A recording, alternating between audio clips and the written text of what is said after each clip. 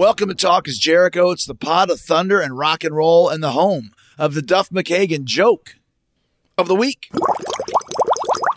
Hey, Jericho.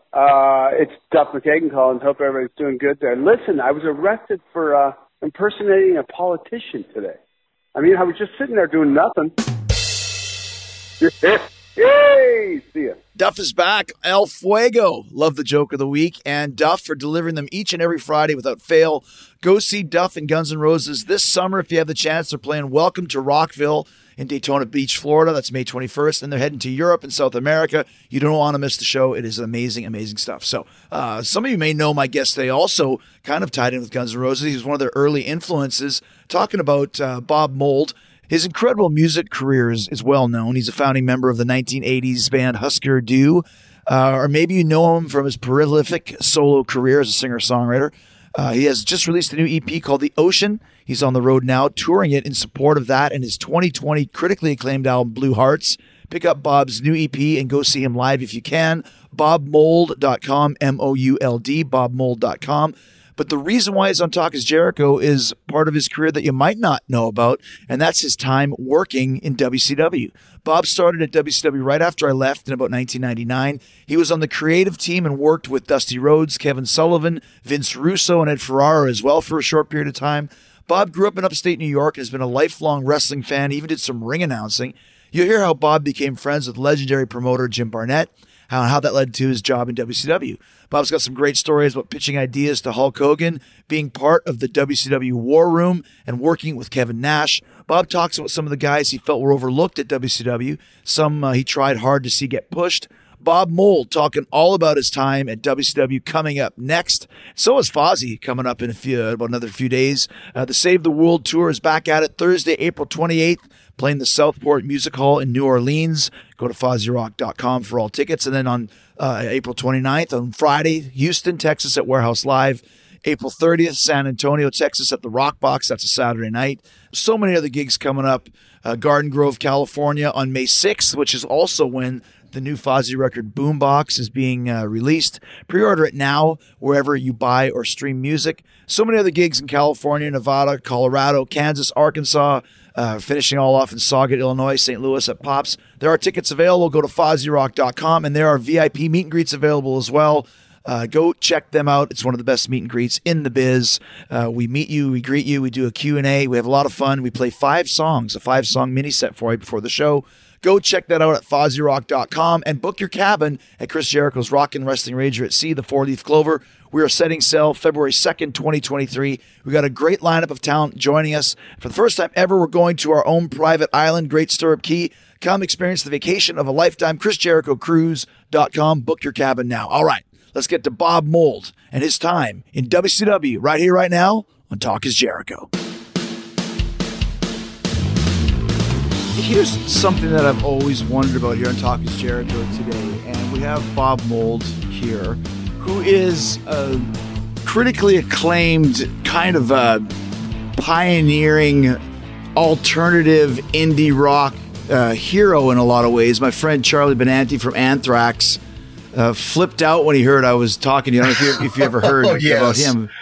Yeah, that's they're great guys. That's super cool. Yeah, Bob, of course, was one of the founders of Husker Du, and Charlie had a cover band called Du Husker.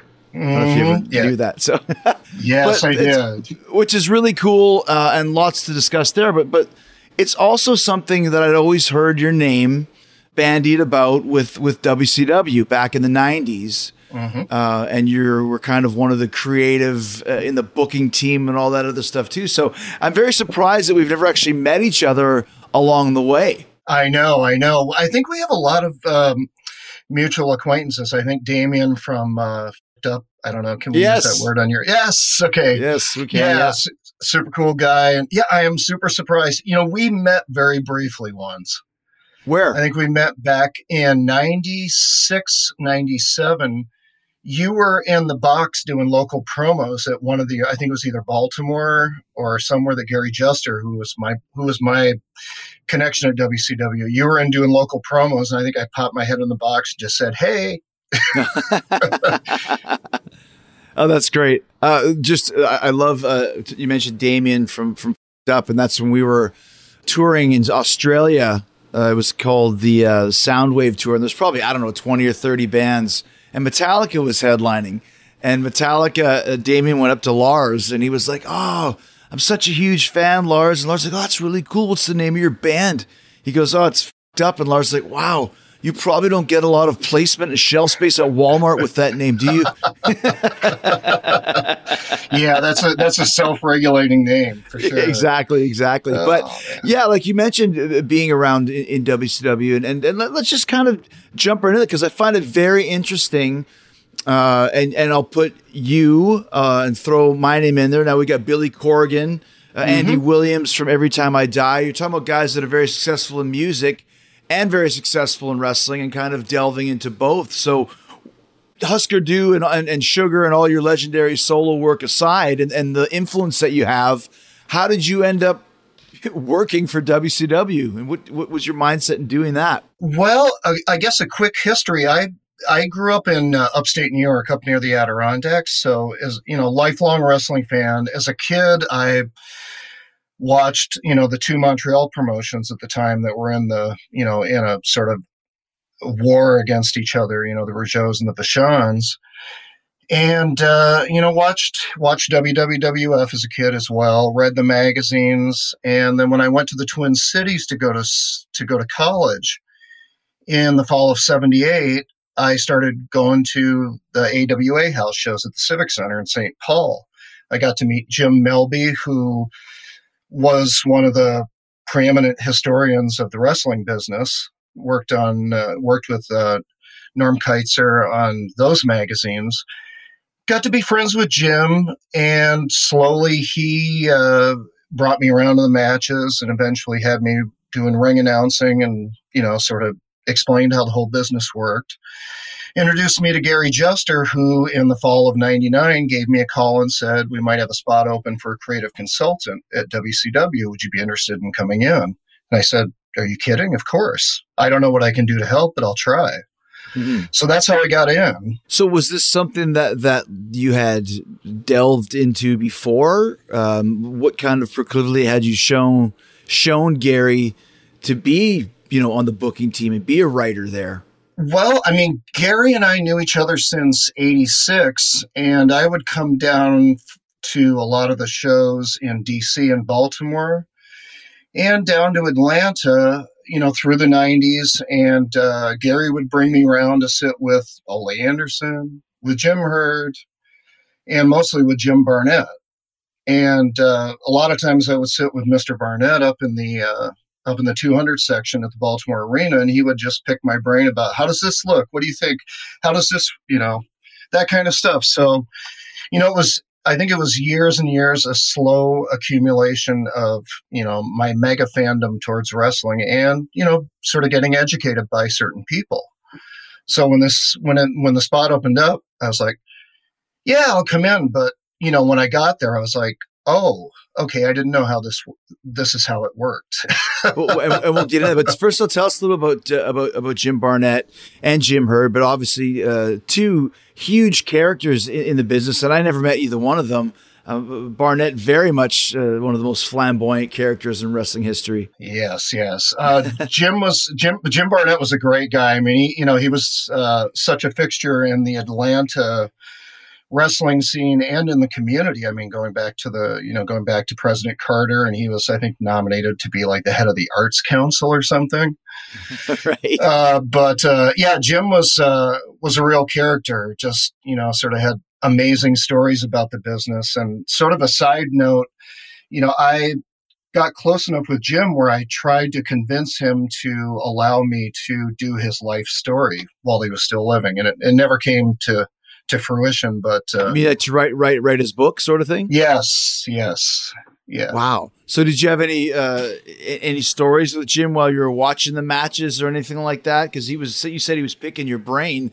Did he want to know kind of like what the everyman educated fan was thinking? Exactly. How things were coming across. Like, what do you think of this guy's outfit? What do you think of his moveset? Jim watching the crowd respond and saying, "Oh, see, they like that, they like this, they like that." it was sort of in a slow apprenticeship that I didn't even know was happening at the time. I was just like, oh, I'm just sitting watching the matches with Jim Barnett, who, practically invented television wrestling in a way. Right. So, yeah.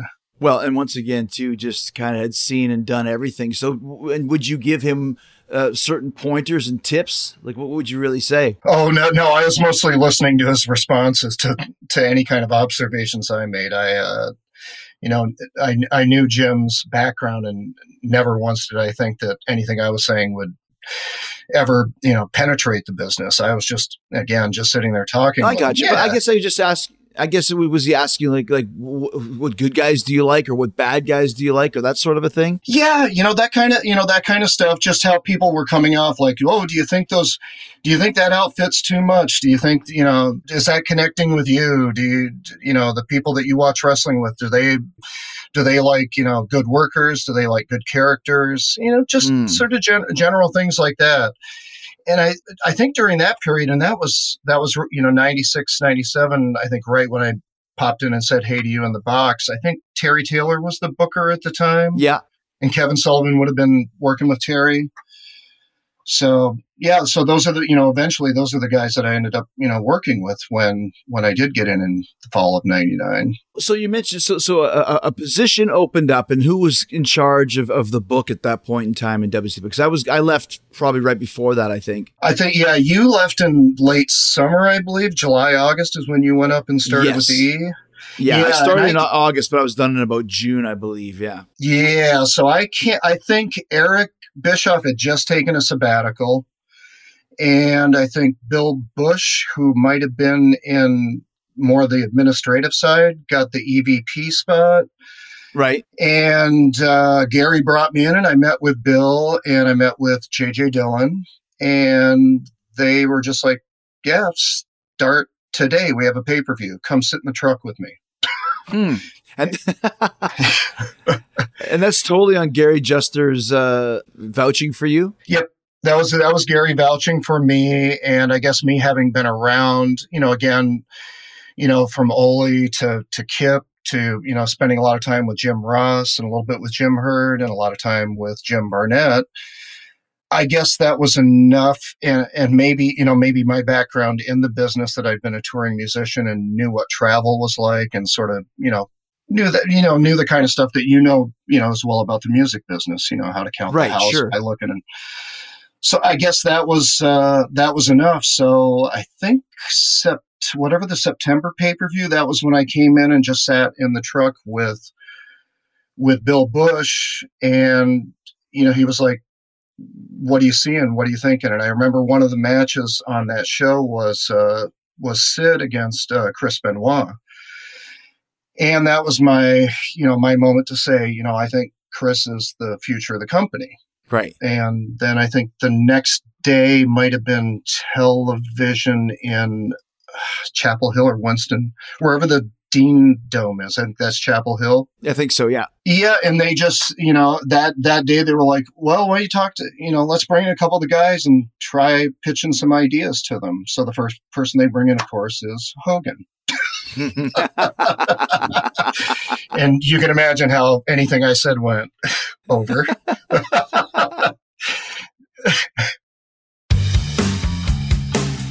Well, let's back up, because I really do want to delve into this and hear about this, because I know how WCW was at that time frame, and also too, because I've been there myself, I know how guys can respond to a quote unquote outsider. What does this guy ever know? Oh, he's a musician. Well, what does that mean? Because usually when you, especially in modern times in WWE, for example, when you are pitching to be a writer, you have to write out a couple gimmick storylines. You're kind of auditioning for the writing position. You show us some pieces, show us this, show us that. And you didn't have to do that. So you're getting thrown right in there in the deep end with both legs. Yes. As far as like pitching stories or ideas like that, I didn't fancy myself as somebody that would sit down and write a show. What, my strengths, Chris, were, I'm a pretty organized guy, despite the amount of time it took for me to get set up for today. Usually, You've got roadies to do that. I know. Yeah.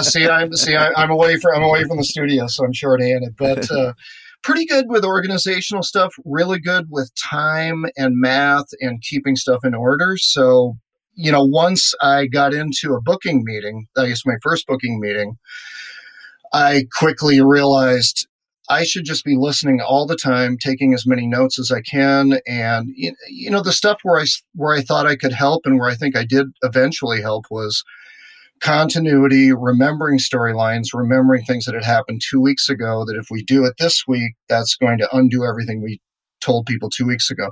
That kind of stuff, right. More keeping tabs on continuity. Which is very important, by the way. Very important. Yeah. So, my first day in the war room was, let me go around the table and see if I can remember. Nash, Sullivan, Dusty, Graham, Craig, Annette, maybe Tony Schiavone.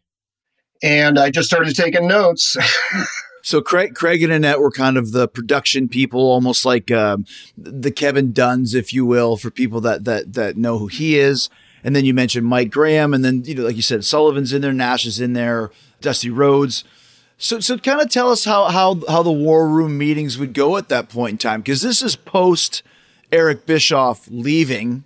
Mm-hmm. So Nash and I would assume Sullivan and maybe Dusty are kind of leading the charge at that point? Yeah, I mean, Dusty was definitely the foreman. He was sort of trying to keep things moving in a direction that he had in mind. He seemed very confused as to why I was there. He was like, who the f*** is this guy? What's your name? What's your name again? Go get my lunch. I'm like, and it's almost like too. It's almost like it's a gimmick name, Bob Mold. Yeah. Like, I'm Bob Mold from a punk band. Well, of course you are. What kind of a name is Bob Mold, right? Yeah. I know. First time I met Vern Gagne, he said the same thing. Change that name. No money. It's my real name. I'm like, no bias. I know.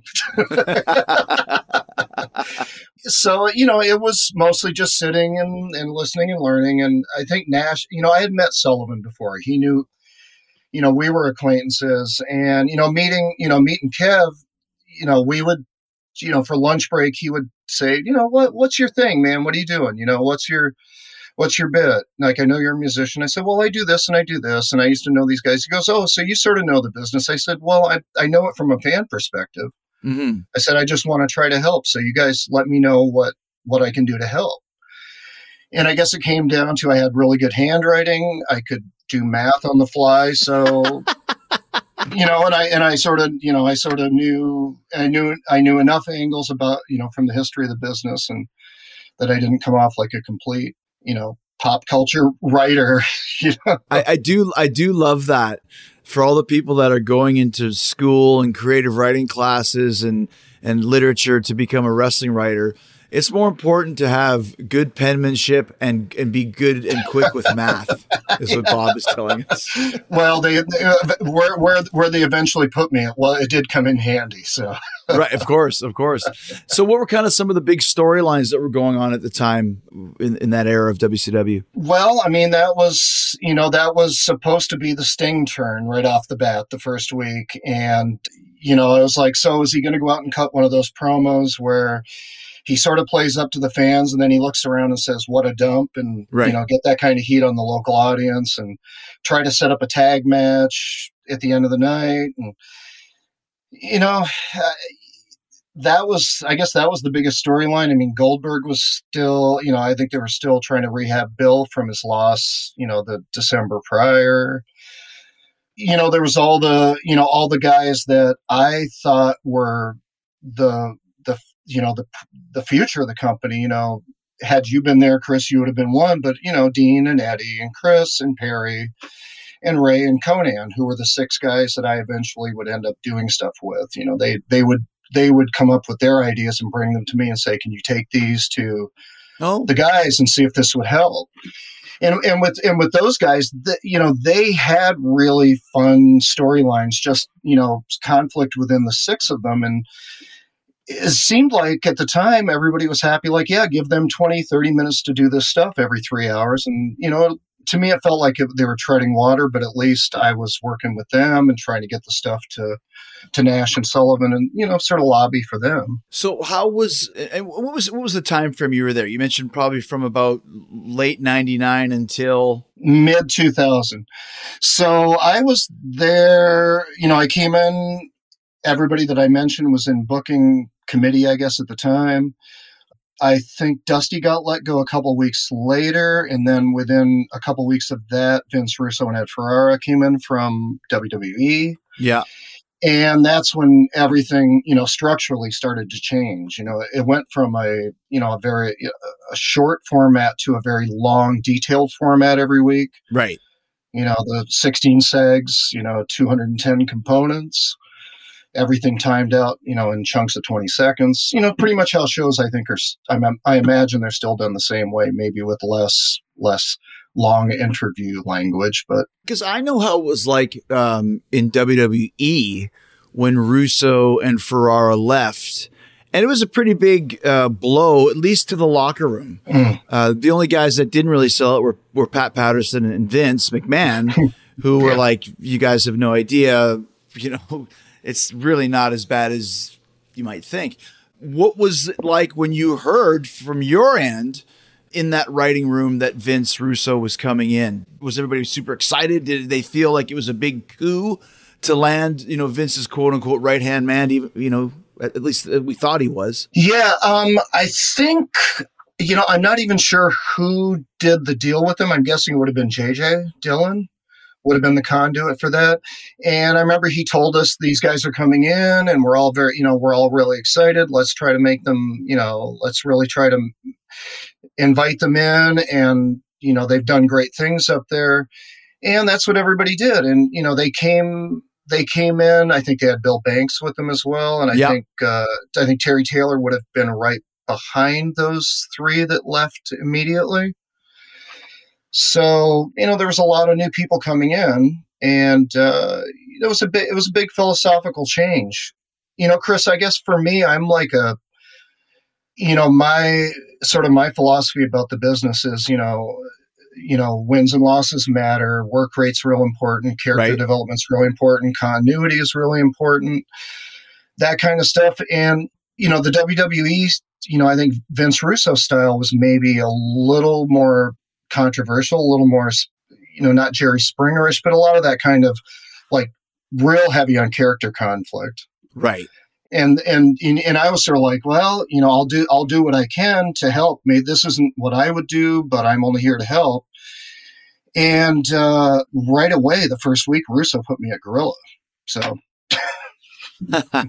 So kind of talk about a little, let's back up just a little bit before we get into the Russo. I love this because you're just getting thrown in. Yeah. But because let me ask you this first. How was your experience being in a rock and roll band and, having to go with the flow as we all know, amp breaks down and you got to continue the show, whatever happens. How did that help you or hinder you in pro wrestling and live TV? I mean, once I got into Gorilla, or with the whole thing, I mean, I have had a lot of stuff, like you said, amps break, somebody gets hit with a bottle, something, whatever happens at rock shows, or especially at festivals, as when stuff starts flying around, you're really no sound check, no mercy, just make it up as you go. I had done decades of heavy travel, the lifestyle. I mean, the rock and roll lifestyle is pretty crazy, but the pro wrestling lifestyle was a bolder version, I think, of it at that time. Right. Yeah. Yeah. So I mean, it was just, I guess I just had, I could think on my feet. I could react pretty quickly. I could keep a lot of things straight at once. So, I mean, I think that's why they probably sat me at Gorilla and said, here, you talk to Keith and you talk to the refs and listen to the agents. So back before Russo came, let's just get the writing room straight. Who was basically leading the meetings, and was there somebody that was more dominant with the ideas than others? Well, I think after Eric took his sabbatical, I think Dusty sort of wanted the spot and maybe thought he had the spot, and I think Nash and Sullivan were I think Nash was pretty strong with ideas at the time, and definitely, seemed to have, a lot of say over who was going to get elevated and who was going to stay where they were, and stuff like that. So I say it was Dusty, and then Dusty went home, and then it was Nash, and then within a couple of weeks, Vince and Ed were in. So that was and all of a sudden it was pretty much Vince, Ed, and Bill were writing the shows with input from others. So what was the biggest difference between Russo coming in at that point in time than when he wasn't there? He brought an entirely new level of organization to it. Again, just, from the format end, because I was, before and after Vince came in, Russo came in, I was the guy that was running both sides of it. We'd be timing the shows, and it's those first 5 segments, and then you got to come back seg 6, 1 minute before the top of the hour, rain or shine. So, we're plugging all of these components and segments in, and my job was to come from the wrestling side where the stories were, and then go to Craig and Annette in production and say, okay, I know we got to hit all these things, but this is the match that we really need to put the time in on. So this one, we're going to give these guys 11 before a commercial break, or, 5, and then we'll go to a break, and then we'll come back for go home. And so that was where my math and my organization came in, as I was, basically running from the agent's room over to the Xerox room up until, 7:55 p.m. Right. Eastern every night, hoping that the format they dropped on my desk sometime during Seg 2 would look like what we had talked about at the readings. So what was your job at Gorilla? Gorilla. I mean, I was Timing? listening. Yeah, timing. I love that you had Keith on. Keith was so helpful to me, because Keith and I were talking all through the show. I'd be at Gorilla, and for people that's the go position, is sort of where everything is. That's the last stop before people go through the curtain. Like the command center. So I would be on the headset with Keith through the entire show as we're walking through all the components. I would update him with any last-minute agent notes or requests, or something that didn't get blocked earlier in the day. Say, watch for this after this. Mm-hmm. And, everybody would come by, and what's my line? It'd be, Sid says, ruler of the universe, hit Jeff Jarrett music and go. Right. Bye. So that was so you were working with Keith Mitchell to kind of help produce the show, essentially, then. Yeah. At go position, I had our monitor. I had your show on with time code, because as soon as you guys go to commercial, I'd pass it to one of the refs, they're in commercial, go, go, go. Wasn't that amazing how that was back in those days? And that I remember, especially in WCW, was 1 week our pyro went off like a minute before Raw's pyro went off, and they were literally celebrating. Like, yes, we did it. We did it. And it's like that much of a direct comparison between the two shows. Oh my God. Yeah. That was a crazy time in wrestling. I can't imagine there was anything like it before. And I don't know if it's like that now, but man, it was, very, very competitive. So that was me at Gorilla. Was, if a segment was running late, if it looked like we weren't going to make the crossover exactly, so I'd have to sort of get with Keith and say, we're sending, we've got floor people telling them to rap Seg 5 and they're not rapping. What are we going to do? So what would you do in cases like that? Sometimes I'd have to fudge time on the fly. Sometimes we would just have to sort of fade out of, somebody's, too long interview, and so that we could come back and hit the crossover, because that was really key, especially that 8:50, 8:30. We had to hit that right to get people hooked before you guys came on. Was there ever any kind of sometimes at Gorilla position there's some heated moments if somebody's time gets cut or if something goes wrong? Were you ever witness to anything like that? Yep, I'd be in the middle of that and I'd just go, please speak with your agent. Any examples? Well, I mean, when Vince and Ed came in, they did give a lot of time to, I guess, Filthy Animals and all those guys. And I think that's when Shane Douglas stepped up and became the talker for all the guys. Yeah. And Shane's, great promos, really, really hard to get the time under control sometimes. Yeah. So, I mean, he was great, but it would be for some reason, a lot of Shane stuff ran a little over, and it was, you just try to work with it. So who were some of the guys there? Like you mentioned, Dean and Chris and Eddie and those type of guys. Who were some of the other guys that were there that were on the show that you were like, how could they not be pushing this guy or girl? How could they not see how much potential this person has to be a main event draw? Well, early on in Nash and Sullivan said, well, who do you think is, who do you think we're overlooking? And I remember there was a young guy named Lash LaRue from Louisiana. And I watched him, I thought, maybe he's a good worker. He's got a little bit of charisma. Maybe if we try something with him and see if it flies. And I think we might have been in Baton Rouge for a Nitro or a Thunder. And I said, give him a win and let him go talk and see what happens. Mm-hmm. They gave him a win, and Okerlund went in and, held the stick, and Lash cut a great little promo, and everybody's like, wow, we didn't know he had that. And I was like, well, let's maybe find some stuff for him. Right. Later on, one of my main projects was working with Vampiro later, in early 2000, right.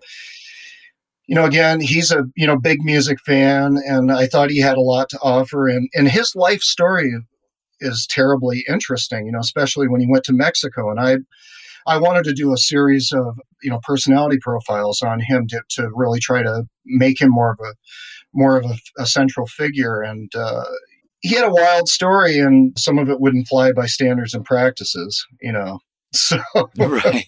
So if we had told the truth, they probably wouldn't have allowed it to, some of it to air. But, he was somebody that sort of, especially with Sullivan, I pointed out, I said, I think you could really do something with him. Was it frustrating at all? Because I'm thinking back to that time period, and obviously WCW had another year or two of a run, but the business was going down. Show quality was, in a lot of ways, I remember Thunder at that point in time was really bad for some reason. Mm-hmm. Yep. Was it frustrating for you, obviously, going back to what you were talking about with Jim Barnett, being a fan and just seeing these things and knowing, like, we could make this so much better? How can I try and get my voice across? And were they even trying to listen at that point? Or what was the reason why things were going the way they were, in your opinion? One thing with I know people, Vince Russo is a very polarizing character in the business. I think the things that Vince Russo brought to the business is I think first and foremost, he always tried to find something for everybody. Like, even if you were a new, a new wrestler, or you were down lower in the card than you thought you should be, he always found stories for people. He did. And even WWE when I first started there too. Yeah, and I think there's a balance between finding something for everybody and trying to feature everybody, because then nothing's sometimes if everybody's special, nobody's special. So I thought maybe it got a little too character heavy. I think it was hard to get. I think we were having a hard time getting clean finishes. There would be times we read the show or we'd be in booking and it'd be like, let's do this against this and let's put this story on it. And then it would be, okay, and what's the finish? You go, I don't care. That's up to the agents. Yeah. And then it would just be lots of interference, lots of non-finishes. And I'm like, can't we just get 1, 2, 3 and then everything happens? Yeah. There's nothing wrong with all that heat after a finish, but it was just getting hard to get clean finishes. We were doing, I think there was tournaments that didn't make any sense, where the mixed gender world championship tournaments where people would get eliminated and they get reinserted. And I'm like, yeah, this is not the G1. This is not top of the Super Juniors at all. It's funny. I think you're right about that, to where, and I think Russo's booking philosophy, which was very successful for a certain period of time, was more about the crash TV, more about the angles and the twists and the turns, to where the wrestling became secondary. And I think a lot of ways that attitude still permeates the WWE to this day. Well, let's put Bob Mould and Chris Jericho against each other. People are going to see it. Well, what's the finish? I'll just do a DQ. It doesn't matter, but it does matter. That's one thing I think that we do fairly well in AEW is Yes. 99.9% of the time there is a finish. And like you said, you can always do whatever aftermath you want or story you want to tell, but at least give people who are investing in that part of the story a distinct finish to it. Yeah, and I was so happy when I saw the initial sort of, philosophy of AEW where it was going to be clean finishes and records mattered, and people could be, because it's such a great, wins and losses are such an easy way to tell a story. I mean, people like Bill Watts were great with that. So yeah, it's the emphasis of any sport that you watch, or any TV show you watch. You want to see if the good guy or bad guy wins. That's just kind of why we get invested in the first place. Exactly. So, so I think when you ask about, things that may have contributed to the descent of WCW, I think, just little things like that in and of themselves, maybe they don't seem like a company breaker, but when you get a lot of them piled up, doing too many tag matches back to back. I remember, J.J. Dillon was always like, why are we doing so many tag matches back to back? Just little stuff. And I'd be like, JJ knows the business, so I'm going to listen to, Sure. Yeah, that makes sense. And so working there for like you mentioned, you were more of like a detail guy, keeping the cohesiveness on the show. So it wasn't like you were writing promos with anybody or writing storylines. You were there mostly as a clerical, organizational guy. Yep. And if somebody asked me something, then I would give my opinion. But gotcha. I was the new guy, and I knew better, So what was going on with you at the time musically? Were you taking a hiatus? Oh man, at the time in 1998, I had put out what I thought at the time was going to be my last guitar record called Gotcha. The Last Dog and Pony Show. And I was going to step away from the business for a couple different reasons. In 1998, I think a lot of the guitar rock, that maybe I was part of early on had gotten sort of tired. The main thing for me was I had spent 20 years on the road as sort of a rock and roll guitar musician.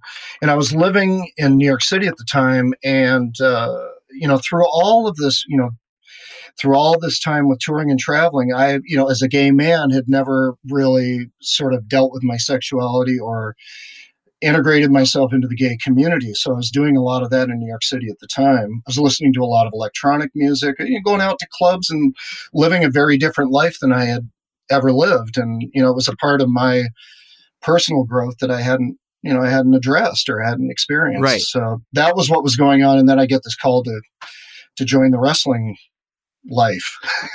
So it was a complete switch all across the board. Oh my God, a couple different switches there. It was like multiple reinventions in a year. Yeah. It's interesting too, when you talk with, gay men and gay women in 2022, you're talking 1998, but it might as well have been, even still 100 years ago, as far as how that was, your sexuality was viewed by society and entertainment and all that sort of thing. It was still almost like just at the beginning of opening up, right? Around that late 90s period. Yeah. Yeah. Cause I was born in 1960 and I started getting on a stage in 1979, and, the 80s were tough for gay folk, the beginning of HIV AIDS and, a decade of that, stigmatizing from the evangelicals telling us that this was our fate and our punishment. No fun. Right. No fun at all. None. And having spent time with people like Jim Barnett, where that is like even generations earlier, who was flamboyantly gay in a lot of ways. Yeah, but never out. Yeah, never out. Exactly. Right. So, but he's like, do you think people know? I'm like, I think so. I think so, Jim. Right. It's okay. It's 1999. It's okay. But, the 90s things got a little bit better. People started, I think, with Clinton, and I think, especially the directions that rock music, specifically, a group like Nirvana, when, Kurt Cobain is so, such a messenger for the community. I think things really started to open up in a pop culture sense, not strictly because of Kurt, but it was made a big contribution. And, Now a couple decades later, there's, lots of equity, and, people are much more understanding, I think, mostly. And, I agree. For AEW, I mean, it's great that it seems like it's a really inclusive company. All inclusive. Right. Yeah. And people don't get worked into crazy storylines because of their sexual preference. So right. It's really cool that it's come so far. So we've done a show in the past on Chris Kanyon. He was a friend of quite a few guys and very influential as well. But once again, very much, I think, tortured in being, kind of secretive and in the closet, if that's what you want to say. Did you ever have any encounters with Chris? What did you think of his work at that point in time at WCW? Just casually, saying, hey, I think I remember that would have been one of the times when I was in the back with Terry Taylor and Kevin Sullivan back in '97. They'd be like, what do you think of Kanyon? What do you think of his look? What do you think of those boots? What do you think the way he's got them laced? Just that kind of stuff. And, because he didn't have like these big sort of like offset laces. Everybody else used to have black boot, black lace. Yeah, he might. I don't even know. I don't remember that. I'll have to check it out. But it would be something like that. But I never spent any time with Chris personally. But he, seemed like a nice guy when I would just hey in the hallway. So great performer as well. Yes. So what kind of led to the end of your stay in WCW? Well, there was a couple things happened. I stepped away briefly for a couple weeks in the middle of a seven month period. It was Starrcade '99 in DC. It was Bret and Goldberg, and that was with Piper's ref, and that's when Bret got kicked. Oh, right. And the next night, I think we were in Salisbury, Maryland at Wycomico, and that was the bring back the NWO night. And that was when Bill had the gimmick spark plug and tried to put his hand through the limo, and that didn't work out so well. Right, through the window, right? So I was just like, what is going on here? This is not terribly safe. And then the following week, I was like, what? And then the following week, I think we were, Nitro was at the Houston Astrodome, and it was one of those very cold nights in Houston. We're in the back, the Astrodome, for people who haven't been there, in the back, it's super wide transit lanes inside the building for semis and stuff to move around. And it got cold enough that there was black ice. And one of the segments called for Bret, who had a pretty bad concussion, to, I think, peel away in a Lincoln Continental that and it started to spin out of control in the back of the Astrodome. And at that point, we wrapped up the show, and I went to JJ and I said, JJ, I'd love to stay, but this isn't terribly safe. Something really bad is going to happen here, and I don't know if I want to be around for it. Because, things had already happened that year. Stunts going wrong is not something I wanted on my resume. And that was already after Owen had his accident. Yeah, that was early. That was in the summer, and we had already been to a side note. We had been to Kansas City in late September, and that was the match we did, Chris and Bret. Right, yeah. And the three segments and bringing Harley in, and I mean that was us. That was me and Nash and Sullivan doing that. So as far as booking that, yeah. Oh wow. That could be probably Bret's best match in WCW, and probably the best segment from that era of WCW for sure. Yeah, I thought so as well. And then within 2 weeks, it was Vince and Edwin. So yeah, that was a big change. When you say that was you and Kevin and you and Nash and Sullivan that did that, was this you guys getting on the phone and saying, hey, why don't we do this? Or how did that match kind of come to be? Well, when we all saw Kansas City on the schedule, it was, hard not to think about something. Hard not to think about what, the tragedy with Owen. What do we do? And what can we do? And, we thought that would be a classy way to showcase some professional wrestling in the face of everything that had happened earlier in the year. We even talked about doing things like trying to come back in black and white with Harley, and then going to color after the ring announcements. Just like, that's cool. Little things that would make a difference to make it stand out from everything else that was happening. But yeah, anyway, so Astrodome, Brett, Black Ice, I go home, and then I was away for a couple weeks, and then I got a call and they said, well, Vince Russo went home. I was like, oh, what happened? They said, well, he didn't want to work with the rest of the committee, and there's everything's up in the air. We're going to give Sullivan the book. Do you want to come back and help? Mm. And I said, if we turn it down a little bit, yeah, no more crazy life-threatening stunts. So I came back.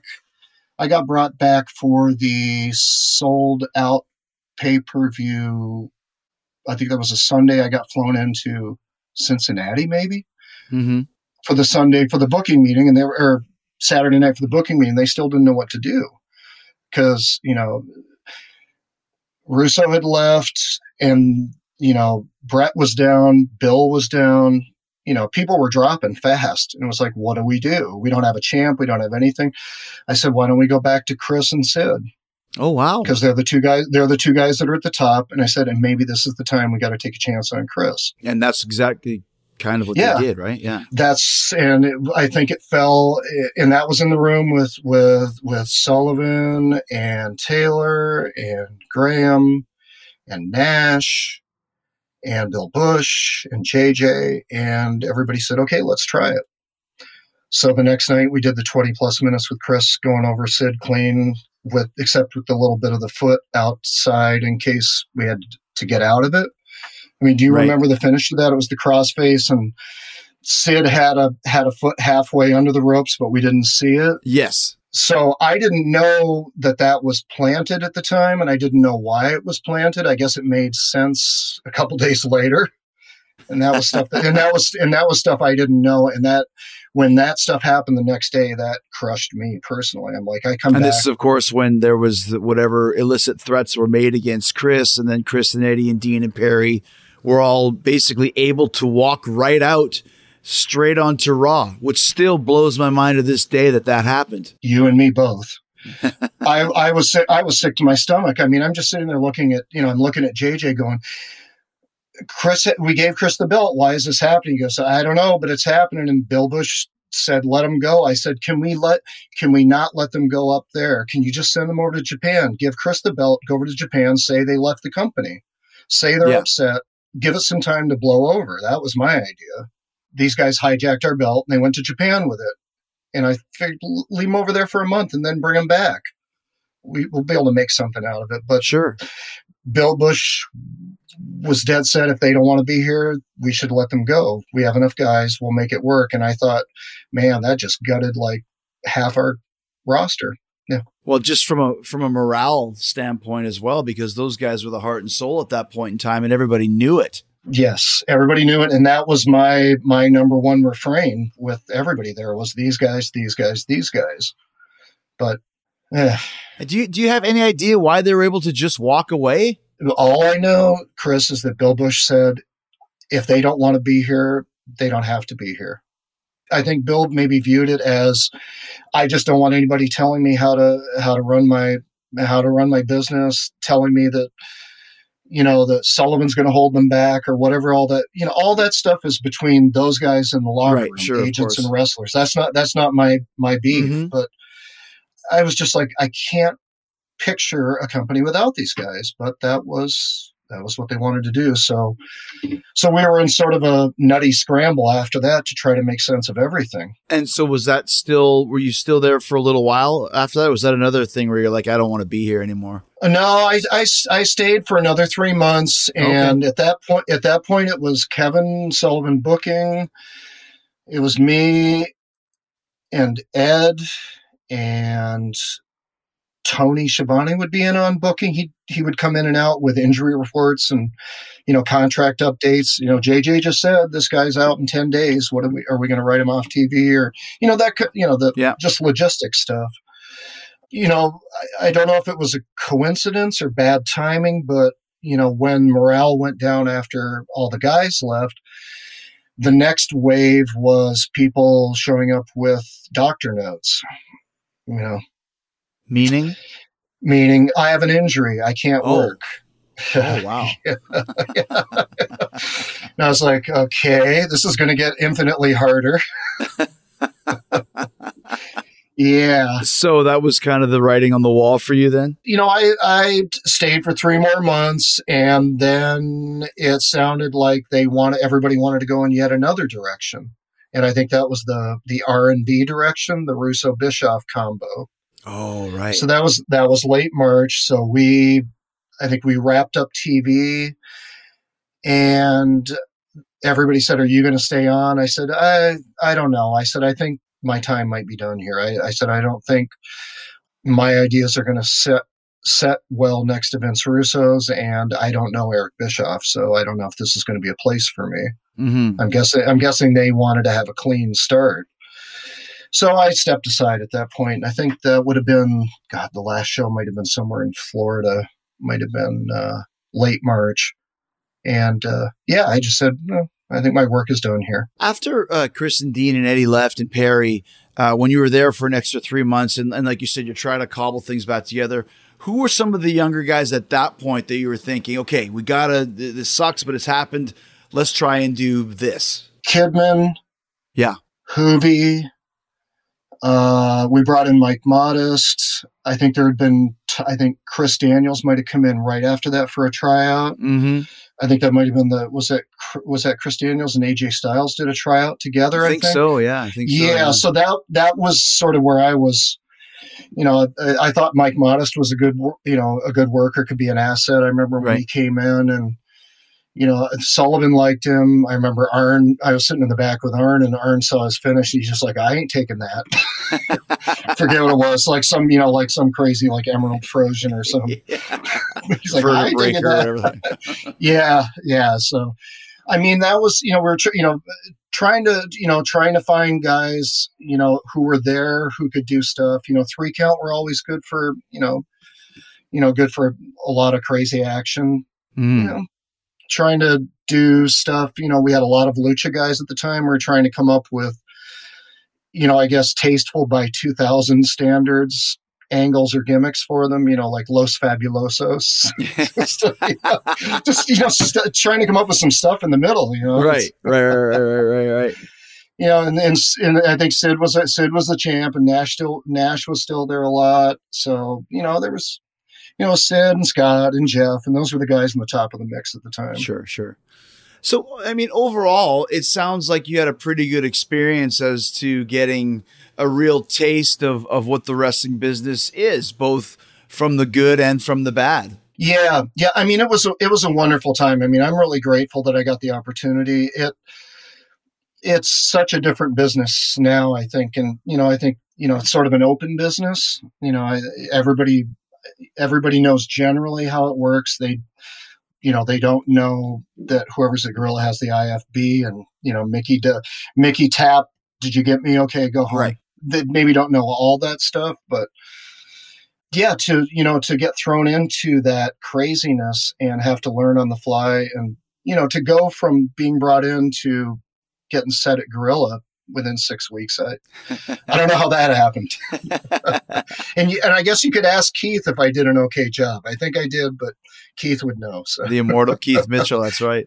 It was kind of also to that time frame was, I would give it another 3 or 4 years before the entire business changed completely, because especially when Vince went public and when WWF changed to WWE, when WCW closed down. But around that time, there still was, the Bobby Heenans and the Gene Okerlunds, having a couple drinks and going out there a little bit buzzky and all. There still was a little bit. A little bit, yeah. I mean, Bobby and Gene were great. I mean, most of my buddies at the time there were the agents, because I was dealing with them. With Arn and Mike and Sullivan and Terry, and, really trying to be mindful of giving as much time as I could to the good workers, so we could get as much quality in ring, as possible. Spent time with Gene, a little bit with Bobby, spent a lot of time with Mike Tenay. We would sort of talk through stuff, mm-hmm. Just because I think we were both of the same mind about things like, oh, we're going to get Jushin Liger. Let's really try to do something special with him. And then you turn around and he's, getting waffled with a tequila bottle by Hoovy. And, the writers are asking me if I think they're racist. And I'm like, well, not you, but that's sort of a stereotypical finish.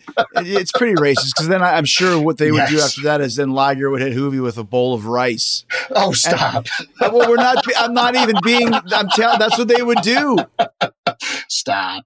I remember like every time, like, Hoovy would come to the ring, they'd have ring music that sounded like a mariachi. And then every time one of the Japanese guys came, they'd have kind of the Japanese harps. And I'm like, why are we doing this? They can listen to music like rock music too, Yeah, I was going to say, gosh, Japan covets jazz and classic rock. Why don't we go that direction? Completely, right? Last few things, I could talk to you for 2 hours, Bob, but I want to just kind of delve into the WCW thing. But first of all, what was your favorite angle that you were involved in when you were working with WCW that you had some input to? That's question number one. I got 3, so that's question number 1. All right. Question 1. Well, I would say the match with Chris Benoit and Bret Hart in Kansas City, sort of the tribute to Owen and, sort of reminding people that, yes, professional wrestling can be like this. Mm-hmm. And to go across 3 segments at that time was unheard of. And, that was just that really made me feel good. I was like, wow, they're listening a little bit. Everybody's got this great idea and we're, trying to expand it within reason. And the way that it played was so good, that people loved that match. And, like you said, it was probably one of the strongest things from that era. Past that, I remember there was one Wednesday where we were doing a booking meeting, and I don't know if I had too much coffee or what, but I think Vince Russo was like, we got to break up the Nitro girls. We got to get them, we got to do some. So I just started coming up with all of these crazy scenarios, like fighting in the penalty box, fighting up in the VIP box, blah, blah, blah. And I think one of the jokes I said is, you could do like something on a pole. Like, how about Viagra on a pole? He said, I love it. You're on fire. And I'm like, oh, you came up with that. I'm like, you got to be kidding. I'm just making shit up. I was like, this is not what I would want to do. Right up Russo's alley, man. You can now take claim for creating the Viagra on a pole match. It was something. I might have thrown something like that out. I'm not taking credit for that. Me. Yeah. I'll take the blame. Yeah, the blame, right? What besides the Chris and Bret, what was your favorite match that you ever saw when you were working in WCW or around that time frame? There was a series of matches again when I think it was like February, March of 2000. I had mentioned Vampiro, and I felt like he could be moved up, and I'd say that to Kevin, and Kevin would say, yeah, but his stuff is sort of like flimsy floppy. I said, well, right. What can we do? He says, I'll put him in a 3-match series with Finlay. And that'll tighten him up. And so, watching those matches, watching the evolution, in a matter of weeks from, Vampiro would do a lot of wild kicks and, maybe lucha oriented stuff. And then, when Fit got hold of him, it was like, okay, we're going to wrestle like this. And we're going to lay it in, and we're going to work tight and snug, and you're going to get it. And he got it really quick. And it was just amazing for me, not having any aspirations to be a wrestler, just watching that kind of development in such a short period of time was really cool. Just to see how somebody could show, someone with more experience could show someone with a little bit less experience some of the tricks, and they could pick it up so quickly. That's always been something I really enjoy about wrestling. Yeah, and that's so important in professional wrestling. I mean, we think about like ECW. I mean, Terry Funk was the reason, right? Sure. So when people who have a lot of experience are giving like that, it's and you see someone be the recipient of that giving, and their game gets up immediately. That's really cool. It's really, really great. It's like, being in a band and, you finally get to work with a great producer. Right. Or great musicians. And all of a sudden they just say that one little thing. Yeah. And nobody would ever notice it. But then as soon as you're like, aha. So it was cool for me to see that happen in pro wrestling with somebody that I was, lobbying for. So that was nice. And last thing for you, like we mentioned, I mean, you've got so much music history and being legit one of the pioneers of kind of, I guess I'd call it the alternative kind of early 90s rock scene. And Nirvana constantly quoted Husker Du as an influence. Did you ever have any interactions with, I know you just toured with Foo Fighters. Did you guys ever do any shows with Nirvana? Any interactions with Kurt Cobain? Any insight as to what he was like as a guy? I brushed up with them a little bit in the summer of 91, just as Nevermind was about to come out. So it's funny. I used to play a lot in the 80s, and Kurt would come to the shows at the Hub Ballroom in Seattle. And he was a big fan of the band. I think it was when they were shopping the demos for Nevermind, looking for a producer. I was in consideration for that, produce the record. And fortunately I didn't, because, Butch Vig is such an amazing producer. Yeah. And, everything went exactly as it was supposed to. So I'm glad that did not work for me, because it worked for all of us. Sure. Right? Sure. Right. A funny story about Seattle and your friend, Duff McKagan. Yeah. So first time Huskers went out to, Seattle in 81, we were staying at this sort of group house with a lot of punkers, and they were getting like fanzines and stuff together. And I think it was Saturday afternoon, and there was one TV, and I think Duff was the kid that wanted to watch MTV, and we were like, wrestling's on, get out of the way. so ask him about. I will. Like, no MTV, dude. We're watching wrestling. Even though it was like Dutch Savage and, whoever, like up in Seattle at the time. Portland wrestling. Yeah. Don Owen and Portland and all that. Right. Yeah. Bob, it's been great talking to you, man. And I'm sure we can do more stuff in the future, because you're a great guest and lots of great experiences to share, for sure. Yeah. Thanks, Chris. And as far as like stuff coming up, Bob Mould Music, BOB, MOULD Music. That's Facebook, Twitter, Instagram. Got a lot of touring this year, a lot of solo electric touring. You're going back overseas too, right? Yeah. Going to do some stuff in North America, April and May, and then June going over to the UK. It looks like I just got some work in Finland as well, some festivals over there, and a bunch of stuff in the fall of 2022 as well, and hopefully start a new album pretty soon. But it's thanks again, Chris. It's great chatting with you, and congrats on all the success at AEW. It's been fun to see a pro wrestling company back again. Yeah, I'm glad you're enjoying it, man. Like I said, I'm glad we finally crossed paths via the internet, because like I said, I've known your name for years, and now great experiences to share. Thank you. All right. Take care, Chris. Thanks. Cheers, man. Thanks, Bob.